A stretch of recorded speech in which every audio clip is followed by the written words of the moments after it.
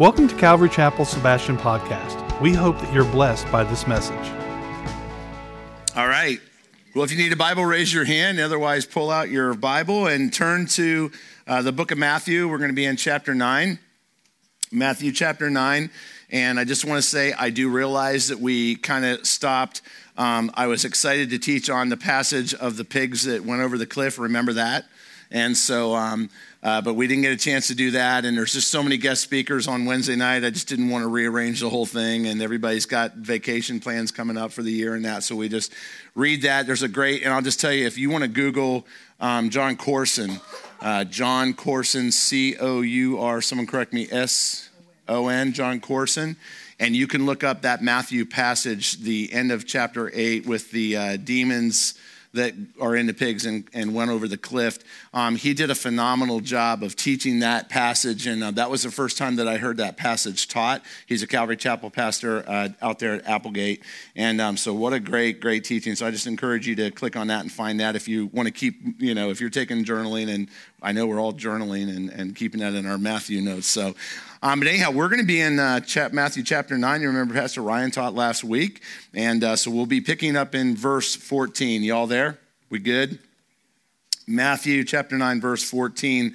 We're going to read this verse number 1. I'm going to then kind of break it down, and we'll go back to that and then pick up on the teaching. So verse 1, we're all there. It says, "Then John's disciples," circle that word, John's disciples. Okay, because it really, when I first read this, usually you're like Jesus's disciples, right? But this says, "Then John's disciples came and asked him," this is Jesus, "how is it that we," meaning John's disciples, his followers, "and the Pharisees," remember they're religious leaders, "how is it that we and the Pharisees fast often, but your disciples," Jesus, "do not fast?" Okay?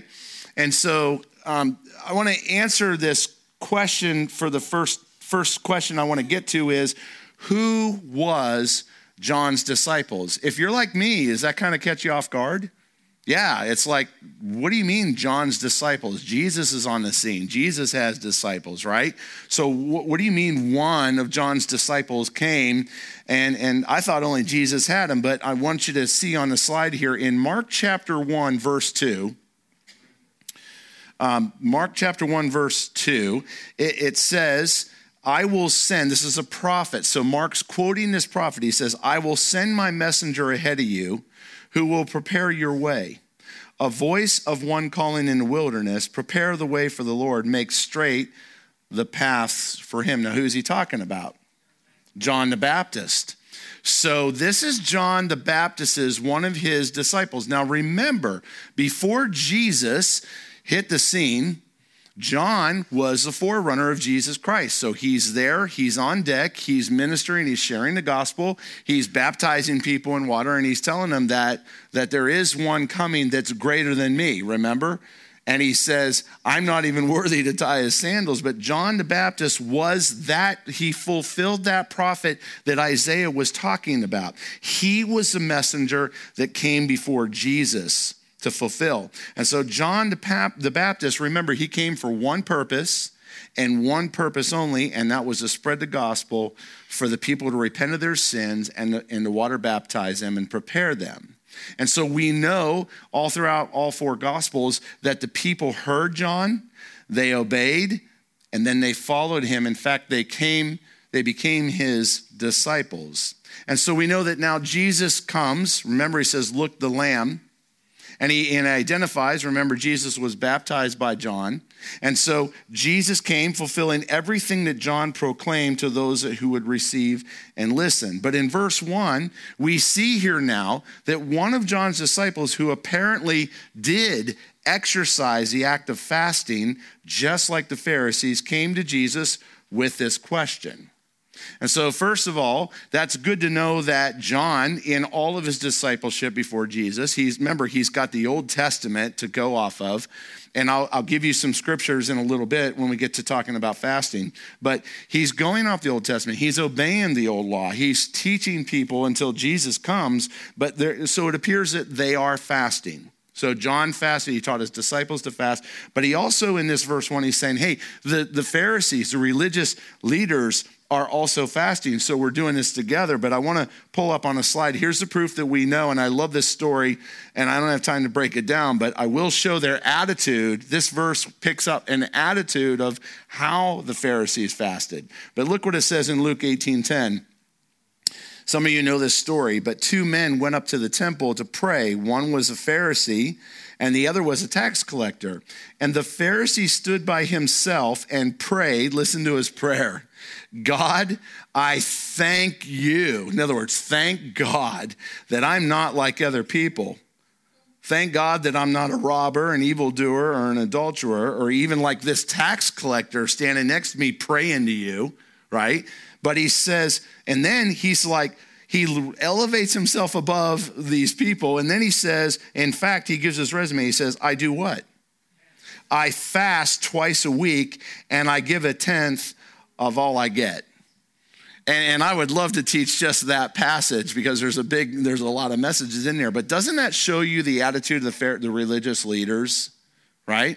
He's basically saying, that'd be like me saying, well, I'm glad that I'm not like Steve Miller or Chris Cluse or Dana Weiss, or Ryan or any, it's like I think that my worship unto God is better than anybody else's. And I'm going to stick to the T. Like even my act of worship is better than yours. And you understand that's the attitude. That's the attitude that Jesus hated about these religious leaders. So when you read all throughout the Gospels, that's why Jesus got so upset. He was constantly pointing his finger, constantly just saying, you got it wrong. You got it wrong. And this is the attitude. But when we come to fasting, I want you to understand that here is a disciple of John, and John's saying, hey, we fast, the Pharisees fast. But the difference is that when the Pharisees fasted, they exercised fasting not out of a spirit of humbleness or repentance, but they often fasted just wanting to either impress themselves or they wanted to impress others with their spirituality. You get that? And so they viewed fasting as a religious exercise, but with no spiritual purpose or meaning to them. And it's kind of like just going through the motions, checking the boxes. And so I believe that John the Baptist's followers or disciples, they fasted for the right reasons and not for the wrong reasons that the Jewish leaders were accused of. So I believe that there's a contrast here when John's disciple is talking to Jesus. But I want to ask you a question for a side note and just talk a little bit about fasting. When I say the word fast, what comes to mind? Like what's the first word that comes to some of your mind? Some of you shout it out. Worship. Food, or lack of. Somebody back there? Reliance. There you go. Yeah. And so when we think of fasting, I was a believer for quite a while before I really even understood. I've heard it, I've read it, but I didn't really gravitate to what does fasting mean. So I want to talk a little bit about that tonight. So the question would be, what is fasting? Why should we fast? Here's one. When should we fast? Or how should we fast? What are the right reasons to engage in fasting? Are there any wrong reasons to fast? And so we're going to look into that too a little bit. The first thing that I want to point out is that when we look at fasting in the Bible, we can always see based on every verse that it always is based on a spiritual purpose. There's a spiritual purpose for fasting that is described. And remember, after Jesus appeared to John and John baptized him, where did the Spirit lead him? To the desert for how long? 40 days. And we know that because of that, it says in Luke chapter 4, it says that Jesus ate nothing during that time. So the first thing that I want to point out to you about fasting is that Jesus even fasted. Okay? And it's interesting that, remember it says the Spirit led him to the desert.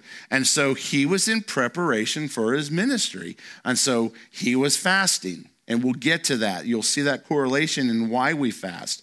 But in fact, in John 4:34, Jesus said, my food, said Jesus, is that I do the will of him who sent me to finish his work. You notice that? And so he did fast for 40 days. And he knew that he had an assignment, an appointment, something new that he was going to do. He had come for a purpose. And so I want you to understand that biblical fasting expresses our sincere hunger for God himself and nothing else. First thing, and I got it up on the screen that I want you to write down, is a great definition. Biblical fasting is a practical and tangible way of denying our flesh physical food or other physical pleasures and engage in prayer with greater concentration. I know it's a little bit long, but fasting is not just solely about food. It's about our flesh. It's about pleasure. It's about all that. So write that down. I'll say it one more time if you're listening. Biblical fasting is a practical and tangible way of denying our flesh the physical food or other physical pleasures and engage in prayer with greater concentration. That word concentration is what we're going to focus on. So fasting is simply saying no to our flesh and yes to the Spirit. That's really what it boils down to. And it's a time that we do that. So when we fast, we should always include a personal time of prayer with the Lord, okay? And so if you, maybe some of you have fasted in here, I'm sure there's many that have, but when you fast, be sure to engage and include prayer, a personal time of prayer with the Lord during fasting. And the reason why is because all throughout Scripture, we'll see fasting and prayer found together. And so I'm just going to give you a couple examples. You can just write them down, just get a couple. Acts 14:23. They prayed and fasted and came to the conclusion that they had to separate the team. You know, Barnabas went one way, Paul went the other. And so they prayed and fasted and came to that. Luke chapter 2, verse 37, Matthew 17:20, and then 1 Corinthians 7:5 are just a few in the New Testament. And we'll look at some in the Old Testament. So when we fast, we are to enter into prayer. And we're to do it together. Scripture always shows that all throughout, and there's a purpose. But here's the key I want you to know. When we fast and pray at the same time, we need to do it in faith. We need to add faith to that. We need to believe that when we say no to our flesh and we concentrate on the Lord through prayer and through self-denying, that we, by faith, will hear from the Lord. And so that brings up the next question. I have it up on the screen that'll come up. So the question should be, well, Pastor David, why should we fast? Better yet, and just change the word, why should I fast? Would maybe be the question tonight for you personally. Why should I fast? Well, here's a couple things. Fasting produces self-denial. Sometimes the truth is we just get off guard. We just get discombobulated. We were close to the Lord at one time and then we got so busy, or job change, or all these things coming at us, and we find ourselves feeling so far away from the Lord. Or maybe some things are grabbing our attention, or maybe some things start to mean more to us. And so it's a time where we just have this self-denial, and that we just come back to the Lord and focus on not the things of us or our desires or our pleasures, but that we deny those things for a season and come back to the Lord, get back in line with the Lord. Here's the next one. Fasting produces self-discipline. Some of us just need to place ourselves under discipline. We're in a world of instantaneous gratification. Anything we want, we can have it. I mean, from food to cars to whatever. And it's all there. It's like, it's just the society we live in. But I think it's good to provide self-discipline, right? And when we think of temptation, if we're used to, when we fast, that we exercise self-discipline, guess what? When temptation comes, it's good to have a blade of self-discipline, isn't it? And so fasting produces self-discipline through that process. Fasting also produces humility. It's saying, God, I solely depend on you. I'm nothing. I need to hear from you. I see you as Lord over all. Lord of everything. You are the most important thing in my life. It's a humble approach to God that we need him, that we can do nothing without him. Next, interesting one here is fasting is an act of repentance. Now that's where we get into the Old Testament. So if you would to Google fasting in the Old Testament, look up verses in the Old Testament with words fasting in. I like to do those word searches. Some of you probably do that as well. You'll see a ton of Old Testament coming up. I want to read to you a passage when we say that fasting is an act of repentance. Let me read to you Joel chapter 2, verse 12. You'll know the first part of this verse, you won't know the first part as much, but the second part you definitely know. So I'm going to read verse 12 and 13. Even now, declares the Lord, return to me with all of your heart, with fasting and weeping and mourning. Rend your heart and not your garments. Return to the Lord your God, for he is gracious and compassionate, slow to anger, and abounding in love, and he relents from sending calamity. And so we see here that fasting is an act of repentance. You often see the word fasting and mourning, or mourning and sackcloth, right? It's where, or you just wear these old clothes, you rip your clothes and you fast and you mourn and you repent. It's a sign of repentance to the Lord in the Old Testament.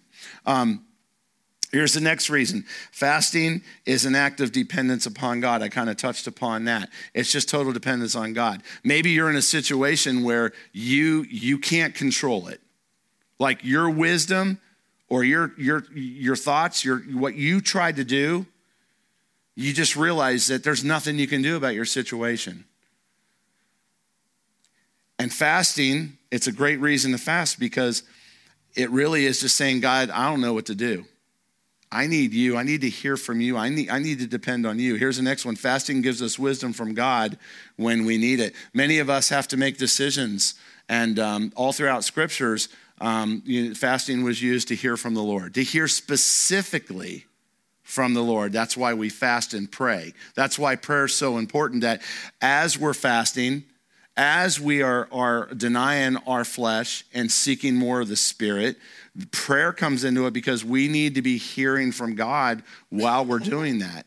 And so maybe when we have a decision, what a great time. You have no peace. It's like you got to make a decision, and both decisions seem really bad. But that's your options, and you have no peace about either road to go down.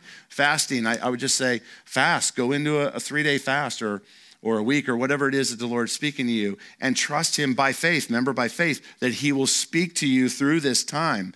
And the next one kind of goes hand in hand. Fasting helps us determine God's will. That's all about hearing from God. And then the last one, fast when something is earnestly desired from God.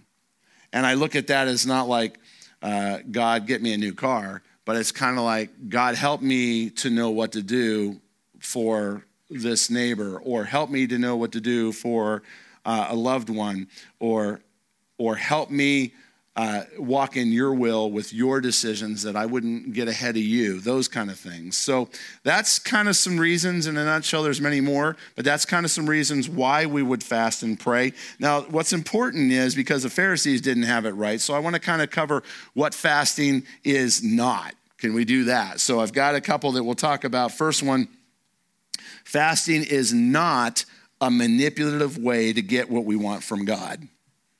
I need to hear an amen. Yeah, we can manipulate a lot of things in our lives, but we cannot manipulate God. It's not hoops that we jump through to look spiritual or to try to convince God. God knows our hearts, so when we fast, we got to come to him with sincere hearts. It's not a way to manipulate him or a tool that the Bible gives us to just go through to hope that, okay, God, well, I did that. Now what are you going to do for me? It's that wrong expectation. And so be careful with that. Fasting is not about physically losing weight. Although I love that benefit, right? So, but it's like I don't fast to lose weight, right? That's not the reason. You will, depending on how long you fast. But it's not just specifically for that. It's not a physical gain for fasting. It's a spiritual gain. Fasting is not a religious ritual to prove our spirituality. I want to read you a passage in Matthew 6:16. This is what Matthew was talking about later on down the road when we get to it, but I wanted to point it out. It's not for religious impression. Look what it says. Listen to what it says. When you fast, do not look somber as the hypocrites do, for they disfigure their faces to show others they are fasting. Truly, I tell you, they have received their reward in full. Basically, if you go around telling everybody how spiritual you are and how you're fasting and you're bragging about it or you're causing attention to yourself, it's not for that. Verse 17 says, but when you fast, put oil on your head, wash your face, basically clean yourself up. Don't mourn, don't look terrible like they were doing. It was a common thing that they would do so that everybody would see them as spiritual in the streets. But he says, no, put oil on your head, wash your face so that it will not be obvious to others that you are fasting, but only to your Father who is unseen, and your Father who sees what is done in secret will reward you. I was thinking about this, Michelle Harville, and she's not here, so I can talk about her because I know I would embarrass her.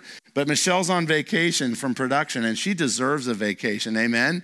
She's so faithful, and she's part of this family. But, when we did the celebration day on Wednesday, and Michelle came up and gave her testimony, I had no idea what she was going to talk about. But what did she say? She said, she said, I chose to fast that entire week. And she read us her journal of what God was telling her during her fast. You know what's cool about that? You know what? Michelle will get a reward in heaven because Michelle was with us every morning. She was there for rehearsal. She was there opening the doors. She was there in the evenings. And she spent a lot of time with us during Prayer Culture Week. And she never once that I know of told anybody that she chose to fast or that she was fasting this week. She didn't have a bad attitude. She didn't act weak. She didn't draw attention to herself.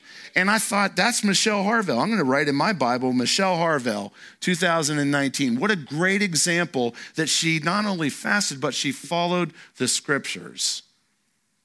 And that's what Matthew is talking about.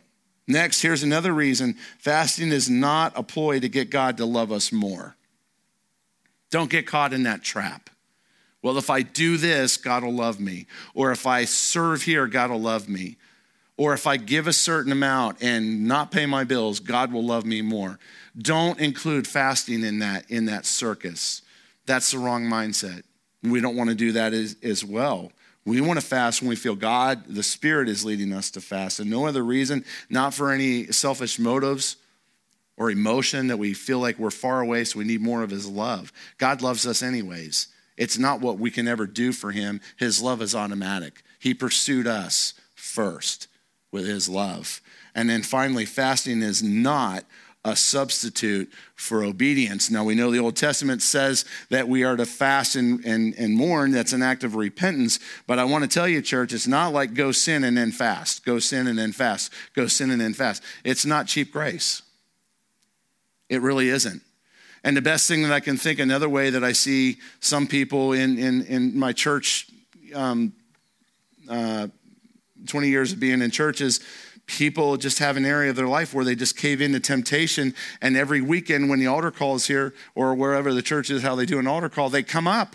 They come forward and they give their life to Christ again. And they give their life to Christ again. And if you're a church that keeps track of those records, you're like, he got saved 7 times. I guess Jesus was off the clock that day, right?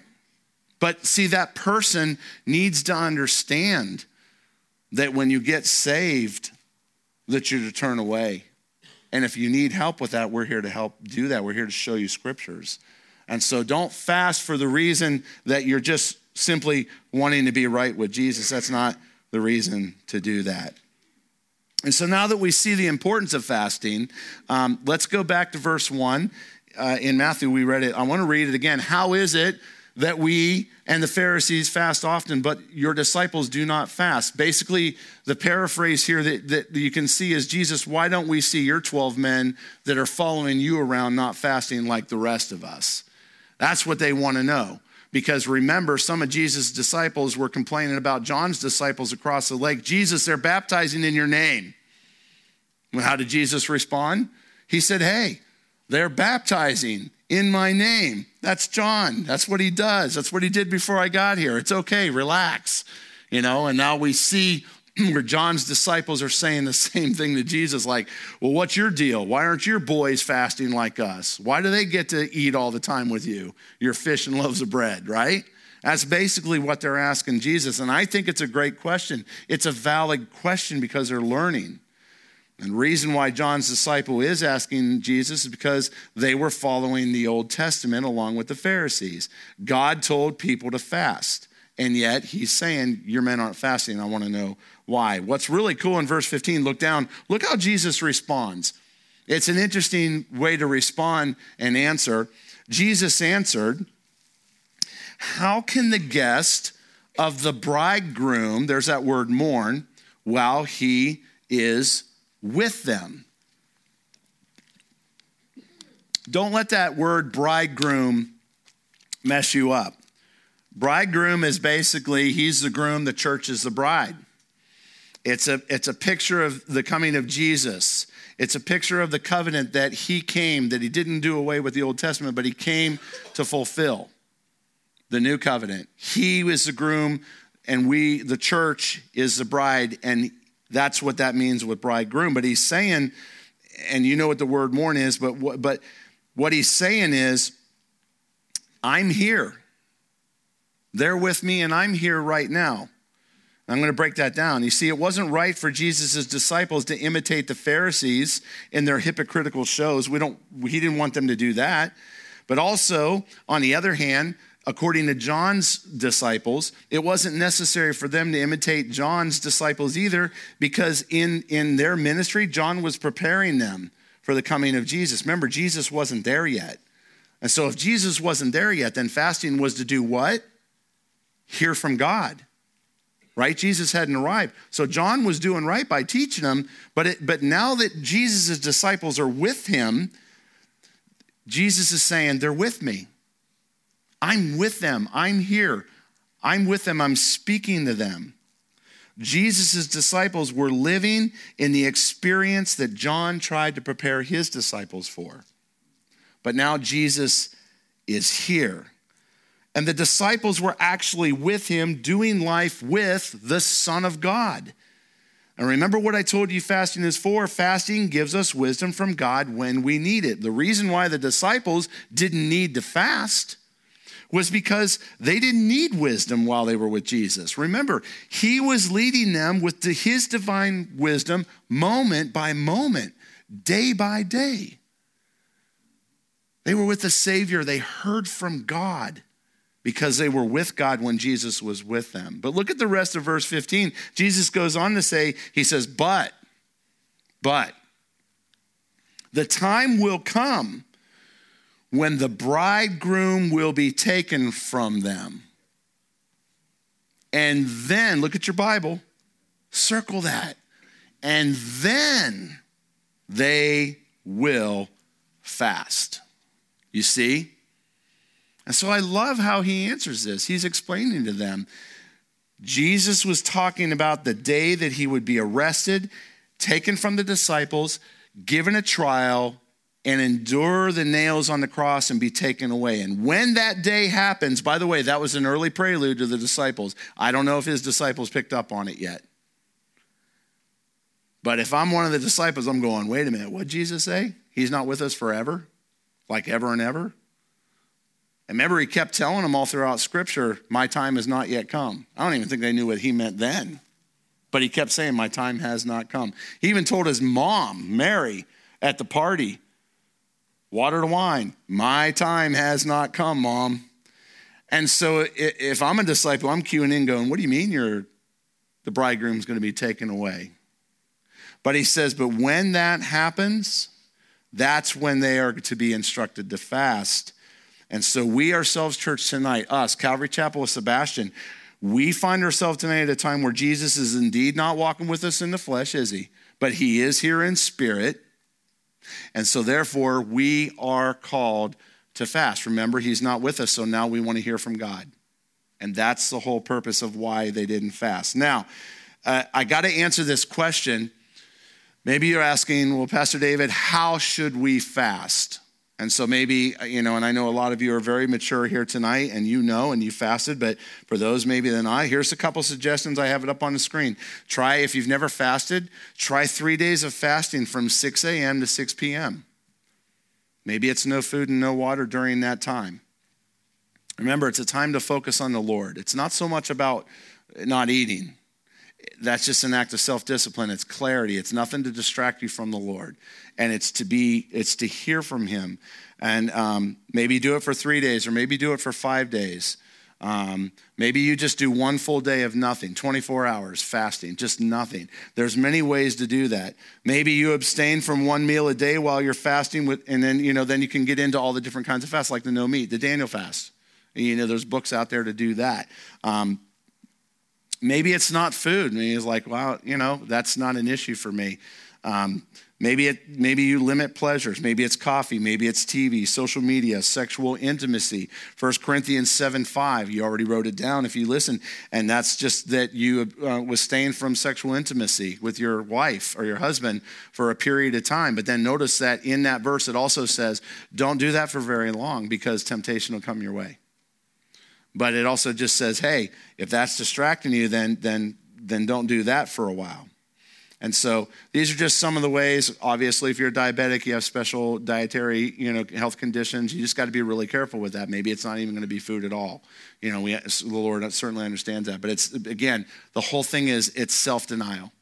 It's self-discipline. It's dying to yourself of your flesh and wanting to hear more from the Spirit. We good with that? All right, cool. Verse 16, look at it. It says, and he goes on, and he's describing this now. He's using these metaphors, the Jesus metaphors. He says, no one sews a patch of unshrunk cloth on an old garment, for the patch will pull away from the garment, making the tear worse. Neither do people pour new wine into old wineskins. If they do, the skins will burst, the wine will run out, and the wineskins will be ruined. No, they pour new wine into new wineskins, and both are preserved. Any ladies here sew? Raise your hand. Yeah. So I ask you, any men that sew? Sorry, I didn't mean to be like tucked back in the 50s. There you go. Thank you, Kim. Anybody else? Man up. Thank you, Rick. Look, all right, Bobby. Cool.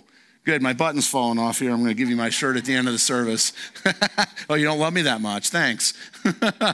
But let me just ask you, all of you that sew, do you ever take material, 50% cotton polyester and 50% cotton? Do you ever make the front of the shirt 100% cotton and the sleeves 50-50 polyester? You ever do that? Why not? What happens when you throw it in the washer? What's that going to look like? Right? Yeah, and that's what Jesus is saying here. He's saying, wait a minute. Now, remember, a wineskin in the biblical definition is a spouted satchel, and it was made for the storage and transportation of wine. Now, don't call the disciples alcoholics. They're not. Remember, wine didn't have the alcohol consistency that we have today. It was fermentation of grapes because you didn't have water everywhere, so you had to store it. You had to have that. And remember, that's why Paul said, hey, go ahead and drink wine because, hydrate your body.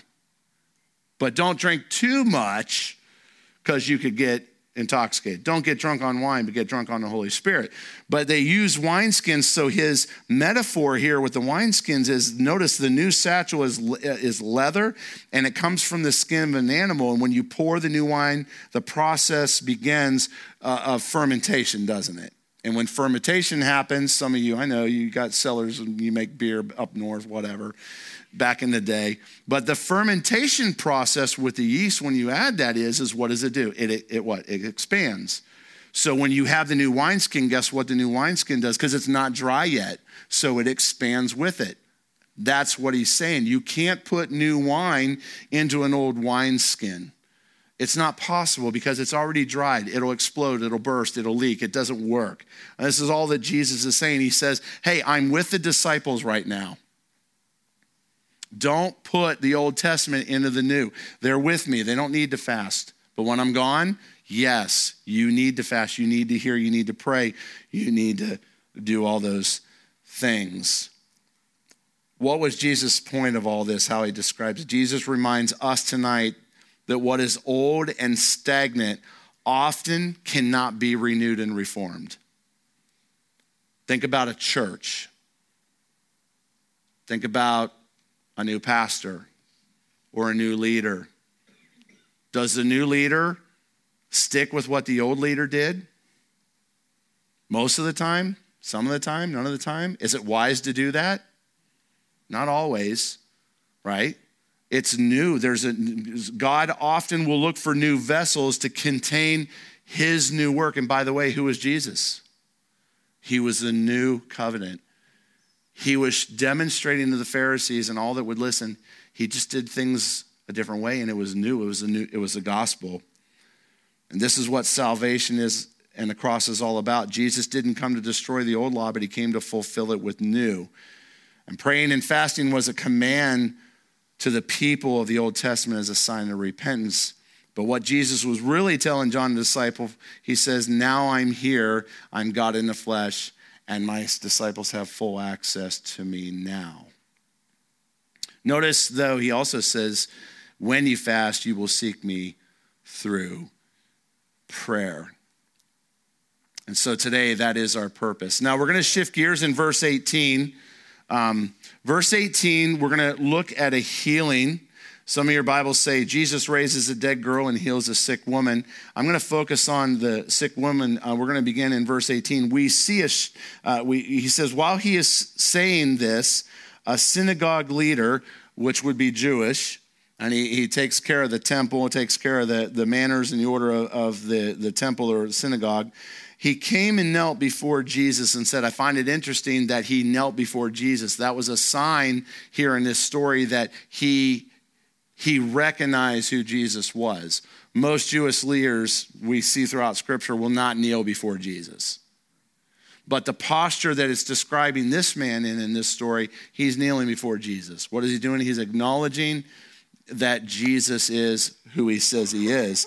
And he says, my daughter has just died, but come and put your hand on her and she will live. And Jesus got up and went with him, and so did his disciples. Now I want you to know that in the middle of going to this daughter, to go and see this daughter, now we see that somebody else is going to be literally pulling on Jesus to do something. Verse 20, just then a woman who had been subject to bleeding for 12 years came up behind him and touched the edge of his cloak. And she said to herself, if I could only touch his cloak, I would be healed. Turn with me quickly to Mark chapter 5. Mark chapter 5. Matthew, Mark, Luke. We're going to skip down to verse 24. I want to take you to Mark chapter 5 because the Gospel of Mark gives a much fuller account of this woman that's been bleeding and the healing that she's going to receive. If you're all there, Mark chapter 5, verse 24. I'm going to begin to read it a little bit. It's repetitive of Matthew, but listen. Verse 24, a large crowd followed and pressed around him, and a woman was there who had been subject to bleeding for 12 years. She had suffered a great deal under the care of many doctors and had spent all she had. Instead of getting better, she grew worse. Verse 27, when she heard about Jesus, she came up behind him in the crowd and touched his cloak because she thought, if I just touch his clothes, I will be healed. Immediately her bleeding stopped, and she felt in her body that she was freed from her suffering. Verse 30, at once Jesus realized that the power had gone from him. He turned around in the crowd and he asked, who touched my clothes? I want to stop right there and go, Jesus is Jesus. You think he needed to ask who touched him? Do you think that he's not in control of his Father's power that goes through him? You think he didn't know who that power was directed to? Right? He's Jesus. But I love Jesus' approach in every situation that we get to read in the Gospels. He knew. He knew who got healed. He's not aloof. What we're about to read, I want you to understand, he's doing this to draw out the woman. The woman is now healed. But he's like, we need to deal with something. There's more than just your bleeding going on here, woman. And so look at verse 30. At once, Jesus realized that the power had gone out from him. He turned and he asked, who touched my clothes? Verse 31, you see the people crowded against you, his disciples answered, and yet you can ask, who touched me? The disciples don't get it. They're like, there's so many people pressing against you. There's hundreds of people. You want us to tell you who touched? And Jesus is like, you missed it. I'm not even asking you. Go back to what you were doing. Verse 32, but Jesus kept looking around to see who had done it. Then the woman, knowing what had happened to her, she came and she fell at his feet. And she did what? It says that she trembled with fear. Circle trembled with fear. And she told Jesus the whole truth. I want to pick this story apart because there's an important message alone in this. This woman was experiencing more than ordinary menstrual bleeding, ladies, right? 12 years. She had been to the doctors. She had spent all her money. There was no cure. See, this woman had an acute condition that she had been suffering for a long day. 12 years. 12 years of the pain and the suffering. And I tend to think that this woman's condition made her embarrassed to the point that she didn't come to Jesus in front of him, did she? She came from behind. She didn't want to speak to Jesus about it. She probably didn't even want to speak publicly about it. And it said that she was trembling with fear. She didn't want to go public about her situation. Why? Because according to the Jewish custom, she was considered ceremonially unclean. And she would be condemned if she even touched Jesus or anyone else at that matter. The very fact that she was in a heavy crowd would be forbidden for her to be a part of, because no doubt how many people must have brushed up against the unclean woman. And she was belittled and embarrassed. And she walked in that condition for 12 years. Leviticus, up on the screen, chapter 15. We see a picture of the law. This law was given from God to Moses and Aaron. And that's why Pastor Joey doesn't like reading Leviticus. When you see Pastor Joey tonight, say, Pastor Dave read Leviticus. You'd be proud of him. You'll know what I mean when we read this together. When a woman, this is the law. This is what God told Moses and Aaron to give to the people. This is what this woman is banking on and living by. When a woman has a regular flow of blood, the impurity of her monthly period will last 7 days, and anyone who touches her will be what? Unclean till evening. I put on verse 25 because really, this is really what she's dealing with as well. When a woman has a discharge of blood for many days at one time, other than her monthly period, or has discharge that continues beyond her period, she will be unclean as long as she has a discharge, just as the days of her period. And so we have a physical situation going on here with the woman, but we have a much greater problem. And that is just always being unclean. What did the people of the Old Testament say when someone was unclean in their midst? What'd they shout? Unclean, unclean. You like to walk around with that tag on your back to the church people? No way. No way. This is why this woman was trembling in fear, because she realized what she did when she touched his cloak. This woman was seeking healing secretly. She would not openly ask to be healed, and she knew that the Old Testament commandment from God was for the people. And yet Jesus, the proclaimed Messiah, God's very own Son, is standing in front of this woman.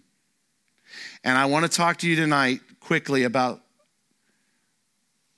one thing. And I think many of us in this room tonight are listening to this teaching. I wonder tonight if there's a possible area in our life that desperately needs healing. And it's been needing healing for so long.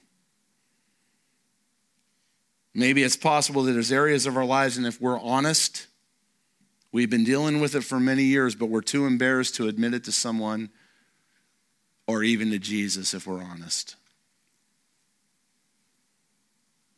And I think of many times during our services at the end of the service where we give an opportunity to come forward and ask for prayer or healing or whatever you need.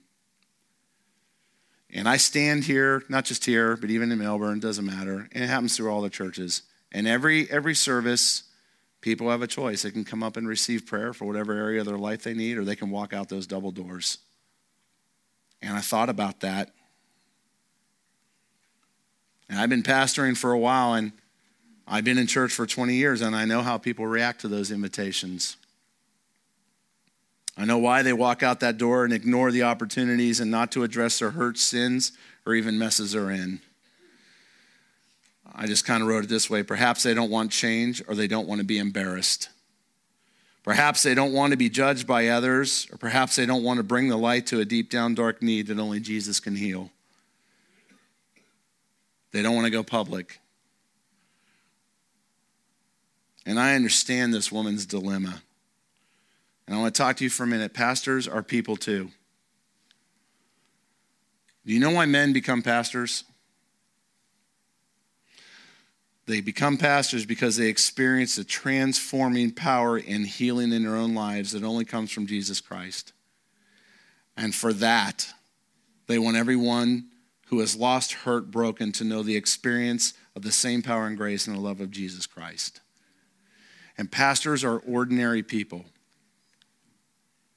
And this week, maybe you heard or maybe you read about this on Facebook or in the news. I doubt that it was on the news, but there was an associate pastor. His name was Jared Wilson. His church was Harvest. If you've heard or think you know that church, that's Greg Laurie's church. And that pastor committed suicide on Monday. Here's the interesting part. Jared and his wife and two wonderful daughters, they were passionate advocates for Christians who suffer from mental illness, depression, anxiety, and suicidal thoughts. The interesting thing is that him and his wife are co-founders of a mental health nonprofit organization called Anthem of Hope.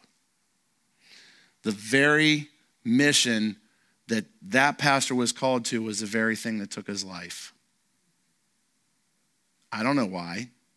None of us know why someone takes their life. But there was an article by Ed Stetzer that was written. I want to read to you something. Ed Stetzer's a church planner. He's just a pastor for church planners. I've been following him for years. I love this guy. But listen to what he says. And I want you to listen wholeheartedly.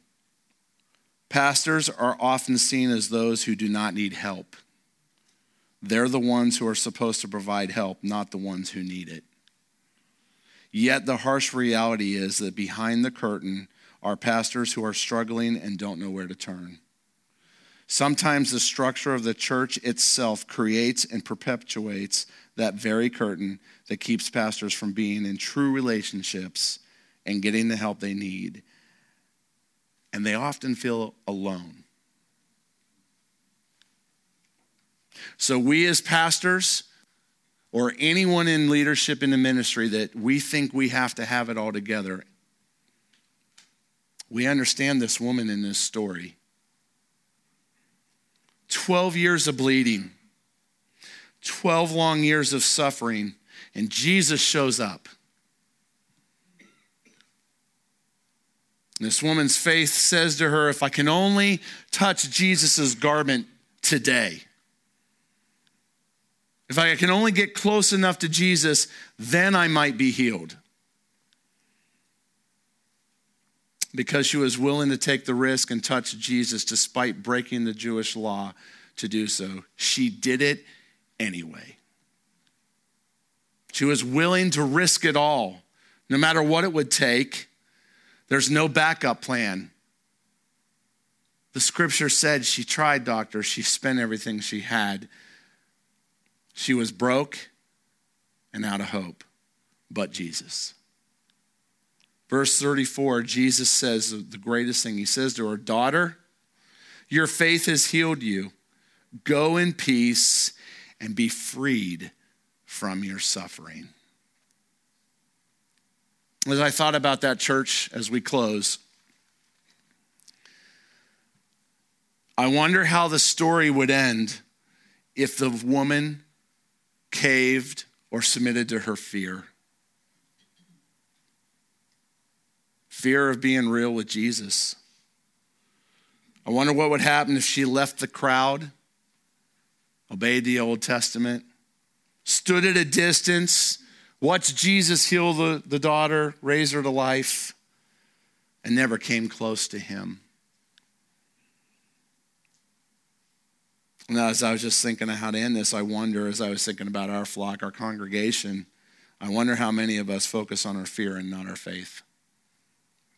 This woman focused on her faith. I put it up on the screen. Please write this down. This will be on Facebook tonight as you go home and click on it.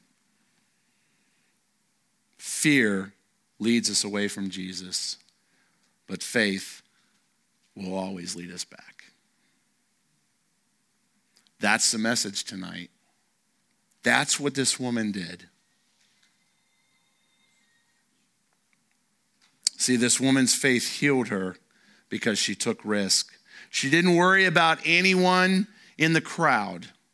She didn't worry about anyone in the chairs. She didn't worry about the other leaders. She didn't worry about their opinions. She didn't worry whether she broke the law.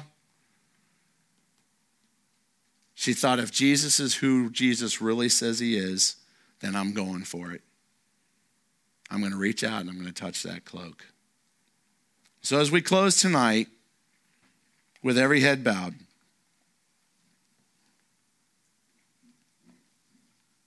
I wonder if that's the case for anyone in this room.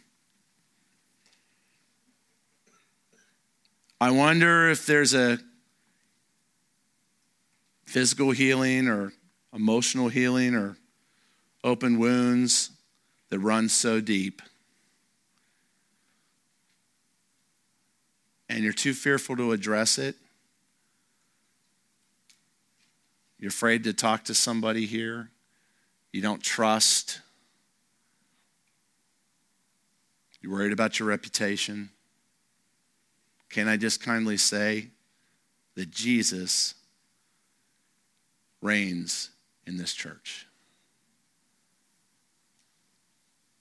He won't tolerate criticism, gossip, slander, malice. What he wants is for all of us to love one another no matter what. He wants us as a people to be there for one another and to minister to one another no matter what the cost. And so I just challenge you, church, tonight, as you just meditate with your heads bowed. The next time you're asked to come up front, or the next time you find a pastor or a leader or someone that you respect or trust in, and you've been on the fence about an area of your life, I just ask you kindly, walk in faith, step out, have that conversation, approach somebody that you know will guide you in a biblical way so that you can receive that healing.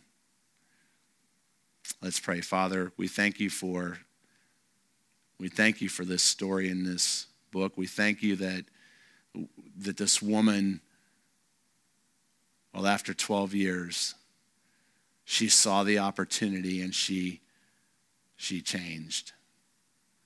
She did it in fear, and God, you healed her. Lord Jesus, that's who you are. You heal people. I pray for every person in this room. Lord, I won't even do an altar call or ask anybody to come up at the end of this service. But Lord, if there's anyone in this room that you know, that you just spoke to them, God, I pray that they would have the faith to contact one of us or to contact someone that they're close to. Maybe they're in a close relationship with a brother or a sister and they've never opened up and they're suffering, God, and they need a healing. Doesn't matter if it's 20 years of wounds or whether it's yesterday. We just pray that we as a church would be that place where we would see you walking in our midst and that you would teach us whether we're on whatever end, and you will find each and every one of us, Lord, on one end of the stick or the other at times in our life, and that's okay. But we pray that if there's anybody here, that they wouldn't be suffering in silence, that they wouldn't be huddled in fear, or that they wouldn't be putting on a facade or a mask because they think they have to impress. God, we just pray that this would be a place where there'd be total freedom and healing because your Spirit is here and it's alive. We thank you for Wednesday night services. We thank you for the speakers that come here and that minister to each and every one of us, God, through your Holy Spirit. And we We pray this in Jesus' name, and his whole church said, amen. Thank you for listening to the Calvary Chapel Sebastian podcast channel. If this message impacted your life, we encourage you to share it with a friend. We're located at 1251 Sebastian Boulevard, just northeast of intersection 90th Avenue and State Road 512 in Sebastian, Florida. Our service times are Saturday evening at 6 p.m., Sunday morning at 10:45 a.m., and Wednesdays at 6:30 p.m.